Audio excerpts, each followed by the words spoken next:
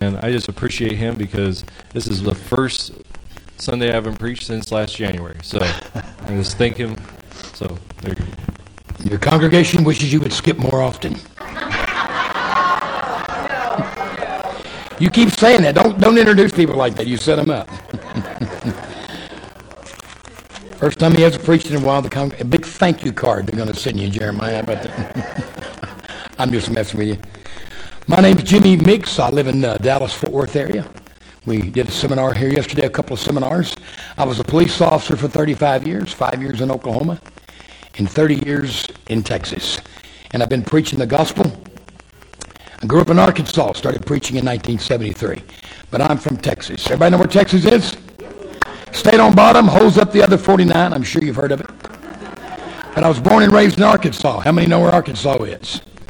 Oh yeah, now I'm doing a lot better since my sister and I got a divorce. Things have been looking up. Got my first pair of shoes, got some new teeth. I'm really excited about life. All right, well I have a long drive, so this is going to be a short sermon. I was looking on my Siri maps and it's a 15-hour drive, so I bet I can get to Tucson by dark. So I'm not going to keep you here very long. But I do want to give you what I've been given. This is the same same message. All this marriage talk got me thinking, I've been married 45 years, whereas my wife would say 45 years too long. So anyway, it won't be a long sermon. Turn in your Bibles to Luke 15. I've been sharing this same message since around 1987. I've shared it in hundreds of services across the country, running around, and people have a very difficult time with this message. Luke 15. There we have a story of Jesus telling about 3 lost items. Remember? The man that lost a sheep, the woman that lost a coin, the father that lost a son. Let me just give you a couple things I've observed over the years. I don't know. I mean, I don't mean that I'm anyone significant or special. It just happens to be my story.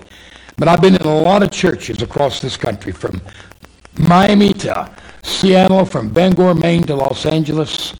I was up a few months ago up in Minneapolis, riding around with the Minneapolis police officers, ministering to them and working in the George Floyd zone when that terrible tragedy happens. And I just spent a lot of time with a lot of people, especially Christian people, and I have become convinced of something.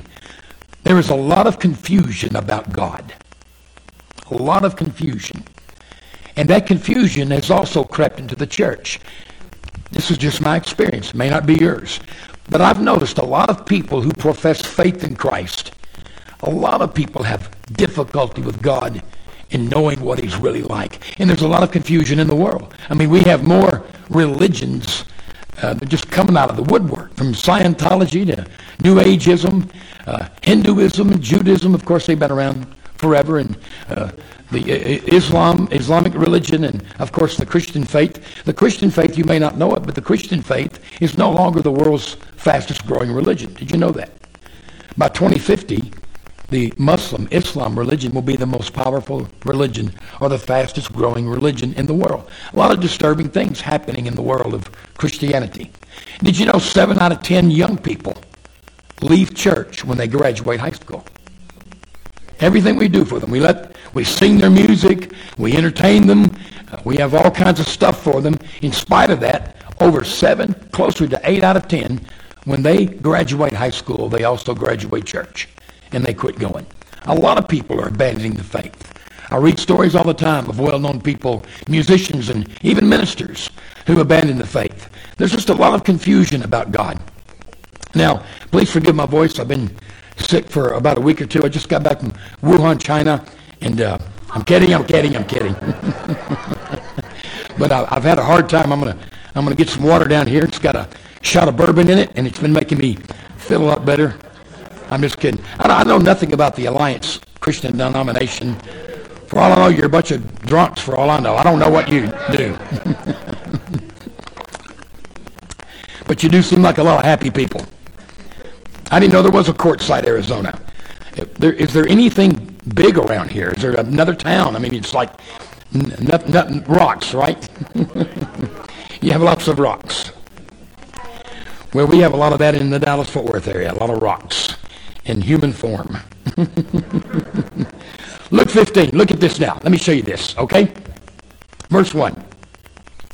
Then all the tax collectors and the sinners drew near to hear Jesus. And the Pharisees and scribes complained, saying, "This man receives sinners and eats with them." Now think about that for a moment. Before Jesus tells these three stories of the lost coin, the lost sheep, and the lost son, you need to know who he's telling this story to, because I want to emphasize the story of the prodigal son. You've probably heard it 1,000 times, but I want you to see some things about it. But it's really important to understand who Jesus is talking to. These are sinners. These are the outcast. These are the tax collectors, the prostitutes, the drunkards, the sex addicts, the dope addicts. These are the ones who in their minds had a belief that God just did not want to have anything to do with them. That's what religion teaches people, that God is just not interested in your life. So the people listening to Jesus would have been utterly and completely stunned at what they're hearing, because what he's telling them is that there is a God who is interested in all of the details of your life and everything about you. So he tells the story of the lost sheep, the lost coin, and then he gets to the story of the prodigal son. Let's just read it right quick, all right? I think it starts in verse 12. In verse 11, a certain man had two sons, and the younger of them said to his father, "Father, give me the portion of goods that falls to me." So he divided to them his livelihood. And not many days after, the younger son gathered all together, journeyed to a far country, and there wasted his possessions with prodigal living, or wasteful living. The son takes the inheritance, he goes to a foreign land, and he blows it all. But when he had spent all, there arose a severe famine in that land, and he began to be in want and need. Then he went and joined himself to a citizen of that country, and he sent him into his fields to feed swine. And this young boy would have been a young Jewish boy, and there would have been nothing more disgraceful than having a job where you feed swine, where you feed pigs, an unclean animal. Verse 16, and he would gladly have filled his stomach with the pods that the swine ate, and no one gave him anything. But when he came to himself, he said, "How many of my father's hired servants have bread enough and to spare, and I perish with hunger? I will arise and go to my father, and will say to him, Father, I have sinned against heaven and before you, and I am no longer worthy to be called your son. Make me like one of your hired servants." And he arose and came to his father. But when he was still a great way off, his father saw him and had compassion, and ran and fell on his neck and kissed him. And the son said to him, "Father, I have sinned against heaven and in your sight, and I'm no longer worthy to be called your son." But the father said to his servants, "Bring out the best robe and put it on him, and put a ring on his hand and sandals on his feet, and bring the fatted calf here and kill it, and let us eat and be merry. For this my son was dead and is alive again. He was lost and is found." And they began to party. That's what that word merry means. Now, again, remember who Jesus is talking to. The outcasts, the rejects. The kind of people that you point at and tell your children, whatever you do when you grow up, do not be like them. But there's something else you need to understand about this story. Jesus is wanting to show you and I and the people that are listening, he's wanting to show them what God is like. His character, his personality, if you will. His character traits, his nature. That's something people have a very hard time with. And I'm going to tell you something. In my experience, in thousands of sermons, church people are so, I heard the sister talking about it earlier. It's as if she read my notes, which I don't have any, but as if she did. Legalism is probably the biggest threat to most churches. Every church has its little rule. You know, something they're big on. Something you can't do. Somewhere you can't go. Something you're not supposed to believe. You got to meet on Saturday, says one denomination. Oh, no, you got to meet on Tuesday nights between 6 and 7, or whatever. Every church, every denomination seems to have its own little man-made rules. You ever notice that? Something they're big on. I'm a Baptist, and they're very big on making sure that women are not behind the pulpit, even though we've got a bunch of screwed-up men who are. I probably shouldn't go too far there, but I keep forgetting we're live streaming here, so you no longer have a local service that goes all over the world. But that's what religion does. Religion always has a bunch of rules and regulations, precepts and principles, do's and don'ts, and thou shalt nots. The way you ought to look, the way you ought to dress, or not dress, the way you not look. There's just always something. And in the midst of it all, it becomes very bewildering and perplexing and confusing about God. And Jesus is trying to convey to us here a few things. I'm going to just take 3 things that he wants you to see about God. Because the father in this story represents the heart of God. And the prodigal son represents you and I. He takes his share of the inheritance. He goes off into a foreign country and blows it all on wine, women, and song. Alcohol, drugs, prostitutes. He's broke. He spends all of his money. And to make matters worse, a famine hits the land. And then he has to get a job feeding pigs. This guy is at the bottom of the barrel, at the end of his rope. And he thinks to himself one day, if I could just go home to my father and be as a hired servant, at least I'd have something to wear, something to eat, and some shelter from the storm. So he starts going home. And here's when we begin to see the heart of his father and the heart of our Heavenly Father. Now please try to envision this. Picture this in your mind. The father's on his front porch, and when he sees this son coming, we are told that he ran toward the son, fell on him, and kissed him. Now, time out. Hold on a second. Remember, this is a picture of God. When he sees that son coming home, the father runs down the road, tackles him like a linebacker hitting a halfback, takes him to the ground, and begins to kiss him repeatedly. And Jesus wants you to see that that is the attitude of our Heavenly Father toward us. You ever see God as someone who says, I sure do enjoy holding you? I sure do. Do you ever see God as somebody who just enjoys loving on you? Not as somebody who's trying to get you to tithe more, come to church more, be more active, do this or do that, with an endless list of demands. Do you ever see your Father as someone who just wants to hold you? Jesus looked out over Jerusalem one time and wept and said, how often I've wanted to just gather you like a mother hen does her chicks and just hold you under my wings. God loves to love on people. Number one, the one thing you've got to get, and it's simple. We're taught it in vacation Bible school when we're in the first and second grade, but somehow or another it begins to elude our memory and escape our minds. But you need to hear this. And I share this everywhere, and people have a very hard time with it. But listen carefully. I need to show you this about your Heavenly Father. The God of the Bible, your Heavenly Father, is a ferocious, flaming, fiery, fierce, passionate, wild, steaming, hot, romantic, adventurous lover. Hard to accept, is it not? Most of you don't know what to do. You look like you froze over. The frozen chosen. Well, you don't know that because, well, number one, and I don't want to make you feel bad, but you haven't spent a lot of time in this. You spend a lot of time on the internet. You spend a lot of time texting and Facebooking and messaging and keeping up with your favorite football team. But you know something? The more you study of the Scripture and the more experience you have of God, you come to realize our Father is, as Elvis might sing, a hunk of burning love. Your Father loves you passionately. Now, let me ask you this. I asked it everywhere I go. I asked it this morning. How many of you think, boy, it's just a miracle that He loves us? Amen? Why would you think that? You think that because you haven't studied your Bible. It's no miracle that He loves you. It would be a miracle if He did not love you, because God is love. Think now. You look at it that way because of human love. There are people that are difficult to love. Those of us who have been married, we celebrated you, but you know, it ain't all. I mean, you're here and she's in Montana. I couldn't do that, brother. I've been gone a week from my wife, and Jeremiah's starting to look pretty. I need to get home. Does anybody know what I mean? A month? Are you kidding me? No way. It's no miracle God loves you. Listen, it would be a miracle if He did not love you, because He would have to act contrary to His nature. God is love. He has no problem loving an Osama bin Laden, a Joe Biden, or you. He loves the Democrats? Yes, He does. If He's having any trouble with anybody, it's probably with the right-wingers these days, but that's another sermon. You would think, and I threw this in the last service, let me just share something with you. When the right doesn't win an election, God does not fall off His throne.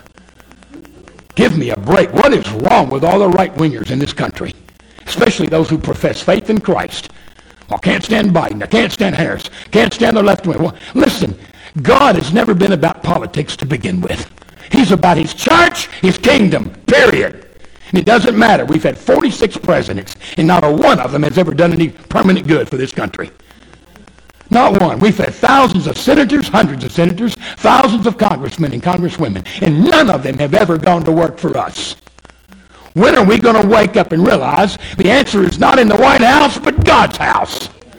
We are the city on a hill. We are the light of the world. I don't give a flying flip who they put in office. It doesn't matter. No matter who we've put there, it's never lasted. We've never had any good change. We are as divided now as we have been since the Civil War, and we will never go back. And it is not time to panic, cry, and worry, and gripe about the left. It is time to just be God's people. To be captivated by the love and the heart of our Father, and to share that. And beloved, next thing you know, we will fool around and convert the whole country. We're never going to force people into righteousness. We're not going to do it. We're not going to do it. If you really want to start becoming like Jesus, why don't you spend more time with drunkards and prostitutes? Quit saying, I love the sinner, but I hate the sin. You don't love the sinner. If you did, you'd spend more time with them. You'd spend more time. You'd spend more time at the bars. Well, we're not supposed to go there. He did. The Savior in whom you put your trust hung around with drunkards, prostitutes, and spent time at the bar. You can't just say you love the sinner but hate the sin if you don't actually go out and love the sinner. And with the heart of the Father, when you begin to find out how he listen, this is God's strong, emotional, passionate feelings toward you. He wants to take you to the ground and hold you and kiss you all over because he's a loving God. Now, how do I know he loves me? Is it because I drive a nice car? You'll hear people say, well, the Lord loves me. He has blessed me with a new car. You should never say that. You can get a new car without God. All you need is credit. Will you quit saying he blessed you with a new car? Or he blessed you with a promotion? Or he blessed you with more money? Listen, Bill Gates has $150 billion in the bank, and he says there is no God. The possessions you have, the car you drive, the money you got, the house you live in, has nothing whatsoever to do with the love of God. The biggest devils in town have those things. Most of the wealthy, rich millionaires and billionaires could care less about God. How do we measure God's love? Listen, here's how I know he loves me. I know he loves me because of the bloody, bruised, beaten, battered, broken body of Jesus crucified to the cross. I know he loves me because he gave me the most expensive thing, quote unquote, he could. He gave me the life of his son. The cross is the evidence of God's love, not your car, cash, or cottage. Are you hearing me? The scripture says, herein is love, not that we loved God, but that he loved us and gave his son for us. The scripture says, God demonstrates his love for us in that while we were his enemies, Christ died for us. Jesus is the evidence of God's love me. God loves me. Nobody can stand at the foot of the cross and look up at the scarred, broken, torn, sweaty, bloody face of Jesus. Nobody can look at that and ask, does God love me? Jesus is the proof of God's love. I may drive a car that doesn't get me out of the garage. I may live in a house where the foundation is cracked and the roof is leaking. I may have a job that does not meet ends meet. However, that has nothing to do with the Father's love. I know he loves me because of the cross. He loves you. Would you agree with me that God loves Jesus? He said, this is my beloved Son whom I love.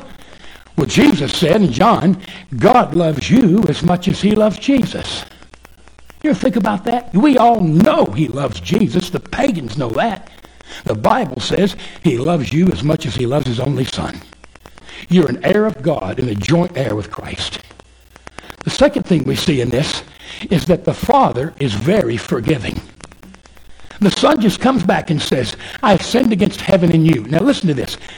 The Father doesn't even bring up what the Son has been doing wrong. I would have been like, wait a minute, son. I've been following you on Twitter and Facebook. You've been spending all your money on prostitutes and drugs and alcohol and all this other stuff. Do you have any of my inheritance left? Not so easy here. The Father does not even bring up the issue of his sins. The Son confesses, I've sinned against heaven, I've sinned against you. And in the moment there's confession, in the same moment there's complete forgiveness. There's not a thing, and I guarantee you, I've preached this sermon, I've long since lost count. Thousands of times ago.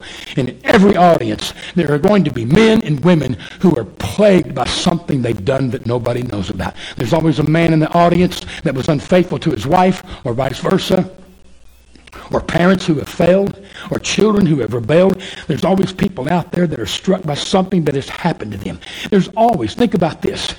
According to Billy Graham's grandson who researches this, in every congregation, 20% of the people in there are survivors of sex abuse. So we have 60 people in here today, close to 20. I'm going to single anybody out. I'm just saying that those things have terrible, traumatic effects on people. We have over 1,500 people sexually assaulted in this country every day. Every day, every year, 464,000 people sexually assaulted.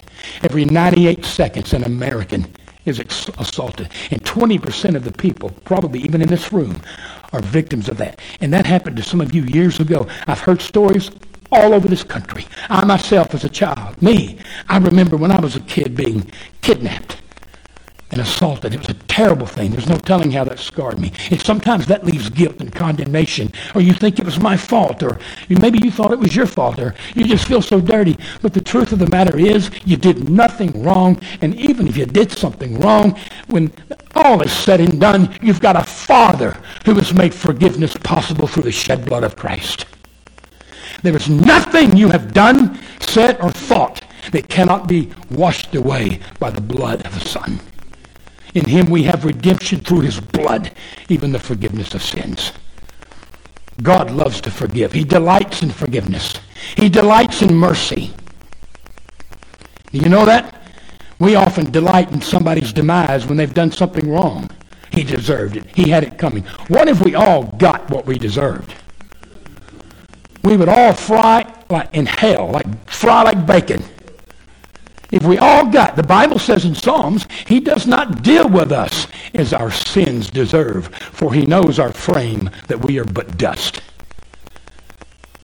But he's a forgiving God. He loves us. He forgives. He also celebrates over us, thirdly. You ever see God as somebody who celebrates you? There's a beautiful verse. I love to read it out of Zephaniah. This is the Old Testament, Israelites. Think how much more true it is now that we live on this side of the cross. Listen to what the prophet Zephaniah, God said through him about his people. He said, "The Lord your God in your midst, the mighty one, will save. He will rejoice over you with gladness. He will quiet you with his love. He will rejoice over you with singing." Do you ever see yourself as somebody that God just takes a lot of pleasure in, and he sings and rejoices? And the word in the Hebrew there means to leap and twirl about. That he leaps and twirls about, celebrates you, that he actually dances over you. You just turn God on. It's kind of new to hear that, isn't it? We're not used to that. People have a very difficult time. I think people have a very difficult time with the fact that God is just that good. He's that loving. He's that forgiving. And the son comes home, no mention of his sins. They kill a fatted calf. They put a robe on him. What could that robe signify? You know what that robe signifies? The Bible speaks of the robes of righteousness. How righteous are you on a scale of 1 to 100? Anybody want to answer that? You are 100% righteous. Why? Because the Bible says you have been given the gift of the righteousness of Jesus Christ. How righteous is he? Think about it now. I don't have time to quote the 45 verses. Think of it this way. Here's God. Here's you. 1 Corinthians 1 says, by God's doing, you have been placed inside of Jesus Christ. How righteous is he? How righteous is Jesus? It's not hard. 100%. He has transferred his righteousness to your account. You've got to spend more time in the Word. You got to get updated on the spiritual information that's relevant, pertinent, helpful to your life. We have, Romans 5 says, the gift of righteousness. That doesn't mean I don't mess up. I mess up a lot. That's why it's called a gift and not wages. A gift comes to you at the expense of the giver. Galatians 3:27 says, "For all who have been baptized into Christ have put on Christ." You're wearing the robe of righteousness. That is God's gift to you. That is God's gift. You've got to see yourself the way God sees you. When I was a police officer, I was on duty one day, or I might have been off duty, I forget. But I came across this woman who was on her 4th or 5th marriage. And I said, "Rhonda, would you like for me to tell you why you keep going from one man to the next and one bed to the next?" I said, "I can tell you." She said, "I would love to know. I just can't find the right husband." And I've seen this. I've long since lost count. I've met hundreds of women who just went from one marriage to the next, one relationship to the next. And I know why they do it. And I said, "Rhonda, let me tell you why." She said, "Please tell me why." I said, you are struck with a strong sense of worthlessness. You don't think you're worth anything, so you take anything that comes along." And she broke down and cried like a baby. Because most people I have met, especially as a police officer, and going to 1,000 domestic disturbances and hundreds of disturbance calls and dealing with troubled people, I noticed, especially in women, there was just this strong sense of, "I'm not worth a good man," or "I'm not worth it." And even women who profess faith in Christ. You know, the Bible says in Hosea 4, "My people are destroyed for lack of knowledge." What you don't know can hurt you. And the truth is, you're a daughter of the Most High God. That makes you worth something. Right? But that's where the enemy comes in and whispers to us of our worthlessness.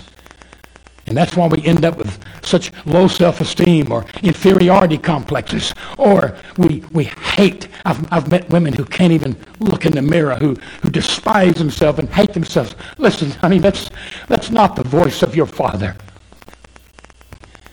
That's not the voice of your Father. He celebrates you. He has given you the robe of righteousness. I could just run through the whole New Testament and show you over and over that the righteousness of Christ. You'll have to, I'm not knocking you, I'm not putting you down. It would defeat the very purpose. You're going to have to spend more time in this book. Do you recognize this book? I don't know. I go places everywhere they don't. It's the Bible. I devour it. I spend 2, 3, 4, 5 hours a day in this book. I wake up sometimes at 3 or 4 in the morning like a little child. I've been doing this for 50 years. You learn from him. This sustained me. My daughter died the other day. In my arms, I lost my oldest daughter. And the only thing that sustains me, the only thing that has kept me going, is to rise up early in the morning and pore over this book until I'm flat drunk with it. Anybody with me? You'll have to spend as much time in this book as you do surfing the net, texting and Facebooking and all of the other worthless things you do, watching the news, getting up to watch Fox News. May God save us from Fox News. Let me just go on record right now. Save us from Sean and Tucker and all of them. God save us from all of them. Maybe Good Morning America or whatever. Why not get up in the morning and let your Father make sweet love to you and talk to you? That's what sustains me. I get up and I cry a lot and I think of her. But I must tell you that the love and the forgiveness and the celebration that God has over me, it has sustained me because I thought I would die. I didn't think I could make it without my oldest child. I don't know why I told you that. I probably shouldn't have. I'm here with you a few minutes, and I just want to motivate you to tune into heaven's frequency. Turn on heaven's Good Morning America. Here it is. Men and women have died, shed their blood to keep this book for us. Pour over it. Jeremiah, I keep calling him Jeremy. You told me your name was Jeremy. I know you're denying it, but you're not being truthful. Then you wanted to go with Dr. J. You are not Dr. J. Driving out here, I'm so addicted to it. I propped it up on the steering wheel and read it for 100 miles. I know I need to get that off my chest and confess that. And I've been doing that since 1973. I haven't done it with perfection, but this is how you hear what your Father says to you.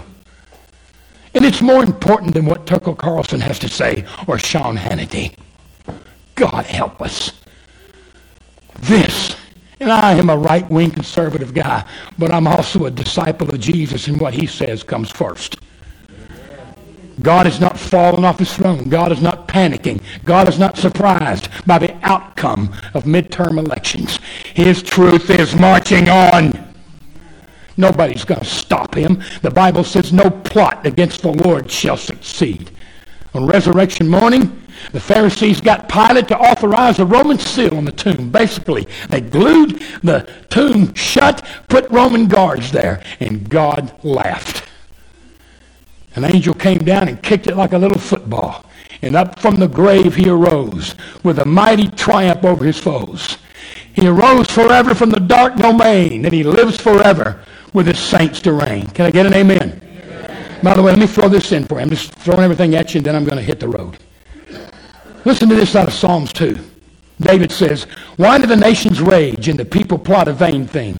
The kings of the earth set themselves, and the rulers take counsel together against the Lord and against his Christ, saying, let us break their bonds in pieces and cast away their cords from us." In other words, the people of the earth and the politicians and the government say, God and his Christ will not rule over us. Look at the response of God. I'm reading from Psalm 2. The response of God, I just read you the first 3 verses. The response of God is in verse 4. Are you ready? This is God's response to all the people and politicians who say, God and Christ shall not have their way. Psalm 2:4. He who sits in the heavens shall laugh. Isn't that good? He who sits in the heavens shall laugh. God is laughing to think that men will have their way. Your Father loves you. Your Father forgives you. He celebrates you. He put that robe of righteousness on his Son. By the way, did you notice he also put a ring on his finger? You know what the ring was? The ring was a credit card. That's how you paid your bills in Jesus' day. You wore a ring. You went to the grocery store, and the credit card was your ring. You made an impression in some kind of dirt or clay, and that was a promise to come back and pay on payday. Can you imagine this? Your son comes home. He's just blown every dime on alcohol, drugs, and prostitutes. And the first thing you do is, I'm glad you're here. I kiss you. Here, take my credit card. Isn't that the last thing you would do? You know what God has done for us in Christ in spite of our sin? Not only is he loving us and does love us and will always love us and forgive us, he restores our credit. That is, he gives us access to him through Jesus Christ. I can always go to him. If I've had a terrible day, if I have sinned in every way possible, or if I haven't sinned at all, I can always go in through the blood and name of Jesus. I am always welcome to come to the Father. I remember one night I was driving along in my police car. About 3 in the morning, freezing cold. I always kept my windows down, though, so I could hear if there's any noise going on. And I was on one of my infamous guilt trips. I'd just been failing a lot, it seemed like. I'm always upset with my wife or upset with my children. I just didn't like the way I was acting as a Christian. And I had these guilt trips. They plagued me for years. And it was 3:15, freezing cold, not a soul in sight on the midnight shift. There in my police car. And I remember coming to a stoplight, and I just stopped. And I just thought, and I said this to God out loud, I bet you get so tired of coming to me and having to cheer me up. And I dropped my head on the steering wheel. I did not expect a response, but I got one. You know what he said? Son, it never bothers me to come and pick you up. And it was almost out loud. It happened again a few years later. I was at a stop sign. Things happen to me at red lights and stop signs. I was on another guilt trip. On my way to see my in-laws. They were missionaries, and I was going to see them. They were home on furlough, and I was by myself, and we were getting together for lunch. A block or two from their house, I stopped at a stop sign. A block or two from their house, and I said, God, how do you stand to even look at me? I expected no reply. You know what he said? Son, I see the finished project. I see the finished product. I see the finished product. I see where God's got big vision, right? He sees the final moment in time. He knows when the end will come. Could be today, could be 1,000 years from now. He sees it. He sees where he's taking you. He loves you. He forgives you. He has clothed you with the robe of righteousness. He has put a ring on your finger, and you are not The Son expected to be a servant. Did you know God has no servants in the kingdom? Are you aware of that? Paul said to the Galatians, from henceforth you are no longer servants, but sons. We are his sons and daughters. The servants live out by the outhouse. We live in the palace with the king. We are sons and daughters. We are sons and we are daughters. I shared this morning. I'll share this and then I'll close. I once read a story in one of the greatest books I've ever read. Jeremiah, you ever read that book? I'm sorry, Dr. J, have you ever read this book? What's So Amazing About Grace, Philip Yancey? Anybody like to read in the room? One of the greatest books I've ever read. Finished it driving down the highway, I confess. What's So Amazing About Grace? 30 years ago. Philip Yancey tells the story of a young girl named Susan. That's the name I'll give her. She lives with her parents. She's about 15, 16 years old. And they live in Traverse City, Michigan, where all the cherry trees are and beautiful in the fall and what have you. And she's been having some trouble with her parents. So one night when she goes to bed after having another argument with them, she decides to act out a plan she's been working on for quite some time. When everybody goes to sleep, this little teenage girl, Susan, sneaks out of her window, sneaks out of the house, gets on a bus, and goes 60 miles away to Detroit. Her parents are going to wake up to this horror the next morning. No sooner is she in the bus station that she is approached by a very nice man. You know where this is going, right? He's a pimp, a trafficker, human trafficker. He's real nice to her. She befriends him, and she's very grateful. Next thing you know, he's got her living in this beautiful apartment with all this beautiful furniture, plenty of food, all the clothes. Her life, all she has to do is turn tricks for men. She lives the life of a prostitute. And because she's so young and beautiful, she makes a lot of money doing this. Well, time goes on, and that kind of lifestyle comes back to haunt you, does it not? She contracts a disease, and she gets sick. Now she's gotten where she looks older. There's nicotine stains on her fingers, and she can hardly stand the sight of herself, so her boss comes along and says, "Hey, sorry, you're out." And he throws her out on the cold streets of Detroit. She sleeps in the alley at night. Sometimes for cover, all she has is newspapers. One day she's at the store buying some groceries to eat. She looks up at a milk carton, and there's her picture on the milk carton with the caption, "Have you seen this child?" It scares her. Days pass, she grows more and more miserable, and then one night she wonders, "I wonder if I could go home." She thinks it over a few days. Finally, she musters up the courage to call home and ask if she could come home, but the answering machine comes on, so she hangs up. She sits and thinks about it for a few moments and then puts a couple of quarters back in the machine or in the payphone and then calls her house. The answering machine comes on. It's her daddy's voice, and she says, "Dad, Mom, it's me, Susan. I was thinking about coming home. I'll be at the bus station in Traverse City tomorrow night at 9 o'clock. If you're there, wonderful. If you're not, I'll just keep going. I understand if you don't want me." She hung up the phone, and for the next 24 hours before she got on the bus and all the way there, she had to wonder, did they catch the message? She's cruising down the road. It's a snowy night. She looks out the window. It says Traverse City, 16 miles. She gets out her little compact mirror, looks at herself. She's so disgusted with how old she looks and the cigarette stain, nicotine stains all over her fingers.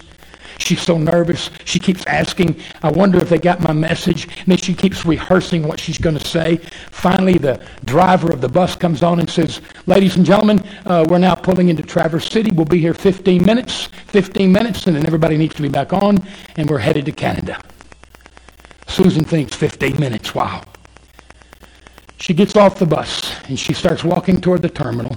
She walks in the terminal, and of all the sights that she had imagined in her brain, she sees one that never came to her mind. 40 people standing next to each other, wearing goofy party hats, blowing those goofy little horns, shouting and screaming, "Welcome home, Susan!" She is shocked. There's her brother, her sister, Grandma, Grandpa, even a great-grandfather, her cousins, aunts and uncles, friends from all over town, 40 of them, singing and shouting. She looks up on the wall in the bus terminal. There's a big old computer-generated sign, "Welcome home, Susan." She is shocked and overcome by this incredible loving reception. All of a sudden, guess who comes walking out of the crowd? Who would that be? Who she dreaded seeing? Her daddy. Daddy comes walking out of the crowd. He gets up close to her, and she says, Daddy, I'm so sorry. And then Daddy takes his hand and puts it over her mouth. Child, this is no time for apologies. We have a party to get to. That is the heart of your Father. That is the heart of your Father. He loves, He forgives, He celebrates. I'm not saying you're free to go out and sin. That's not. Sometimes I get accused, well, you just think we can do anything we want to do? I sure do. I believe I am free to do whatever I want to do, and I will go do it. Now, you may have a hard time with that and say, well, that doesn't sound right. Well, maybe you, before you judge me, you should ask me what I want to do. Because you know what I really want to do? I want to heal every broken heart in the United States. I would love to go to hospitals where sick kids are and lay my hands on them and raise them to life. Anybody with me? If I could do what I wanted to do, I wouldn't go live in adultery or feed my flesh. I would go out here and turn this world around for Christ. And I guarantee you, the people in this room that are blood-bought, born again, if you were really liberated and freed, captivated by this loving, forgiving, partying type God, you too would go out determined to do all the good you can with the time that you have left. Because that's what's in our hearts. The love of our Father. And what we would choose more than anything. And to say, as Jesus said, I delight to do thy will. I'm done, Dr. J. I got a long drive. I need a chauffeur is what I need. Let me pray for you. Can I pray for him? Is that okay? Let's pray. Well, what are you doing? What are you bowing your heads for? Did you know there's not one command in the New Testament to bow your heads and close your eyes? Why do you do that? That's a religious tradition started some time ago. Jesus never did it, except in the Garden of Gethsemane, he fell face down. Most of the time in public when he prayed, every time, he held his head up. Before he raised Lazarus from the dead, he prayed. The Bible says he looked toward heaven. In the Gospel of Mark, before he healed the deaf mute, he looked up toward heaven. Before he multiplied fish and bread, he looked up toward heaven. John 17, his famous prayer with the Father, the Bible says he lifted up his eyes to heaven. Why would we talk to our Father up in heaven while looking toward hell? See how religion gets into the churches? Now, here's the glory of it. We're free. If you want to bow your heads, it's fine.